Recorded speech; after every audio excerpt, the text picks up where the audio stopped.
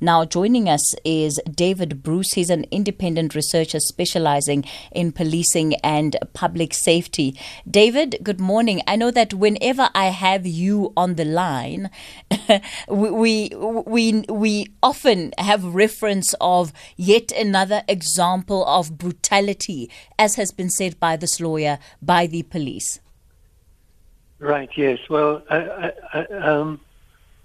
I think it's worth maybe talking about instances of brutality in this case, just to make mention of the fact that next month it will be the 10th anniversary since the death of Andries Tatana, who was shot at close range with a rubber bullet and died shortly after as a result of his wounds. So, this death very sadly comes up almost on the 10th anniversary of that death, and in many ways the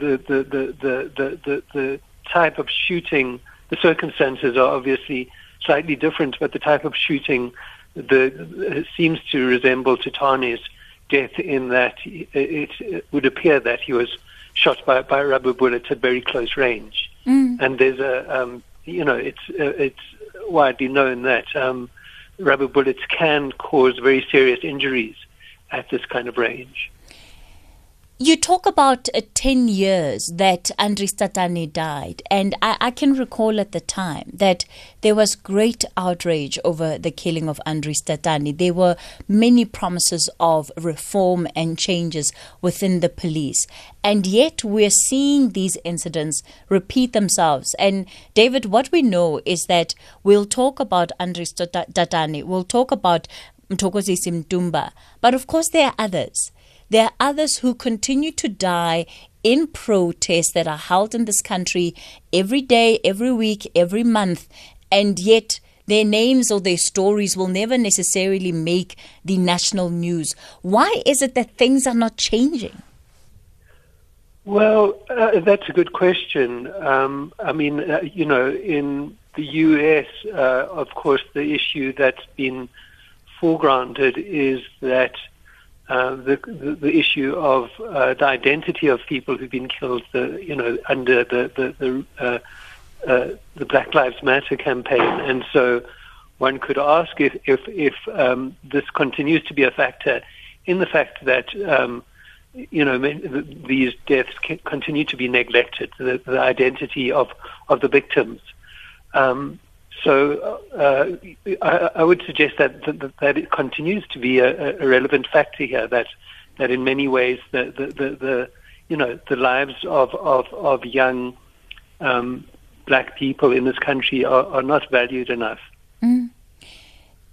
That issue has come up a lot following yesterday, because oftentimes it has been said that police respond differently to black protesters than they do to white protesters. In fact, people are having a recollection of a time in the Fees Must Fall movement and those protests where students were putting their white peers in front of the marchers just to avoid police firing at them. Now that we have the opportunity of time and history to look at, is that a claim, or do we have enough evidence to draw a pattern that does strongly suggest that police treat black protesters differently to what they do white protesters? Well, I think there is some evidence for that, and so one has to ask why, the police themselves and the government mechanisms that should have attended to these issues have not, taken these issues more seriously. There's relatively simple things that can and should have been done in relation to, for instance, the use of rubber bullets by police, the existing national instructions which provide the regulatory framework for the use for how these weapons are used is clearly inadequate.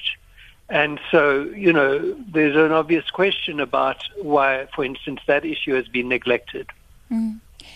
IPID says they're going to conduct an investigation. In the meantime, nobody has been arrested, and for all intents and purposes, these officers are still on duty. Should that be the accepted way of doing things? And one understands that organizations have to undergo their own processes. But it surely can't be ethically right that the same people who would have been in that car firing at this crowd, which led to the death of Mthokozisi Ntumba, could still be on the streets today, supposedly watching over the protests.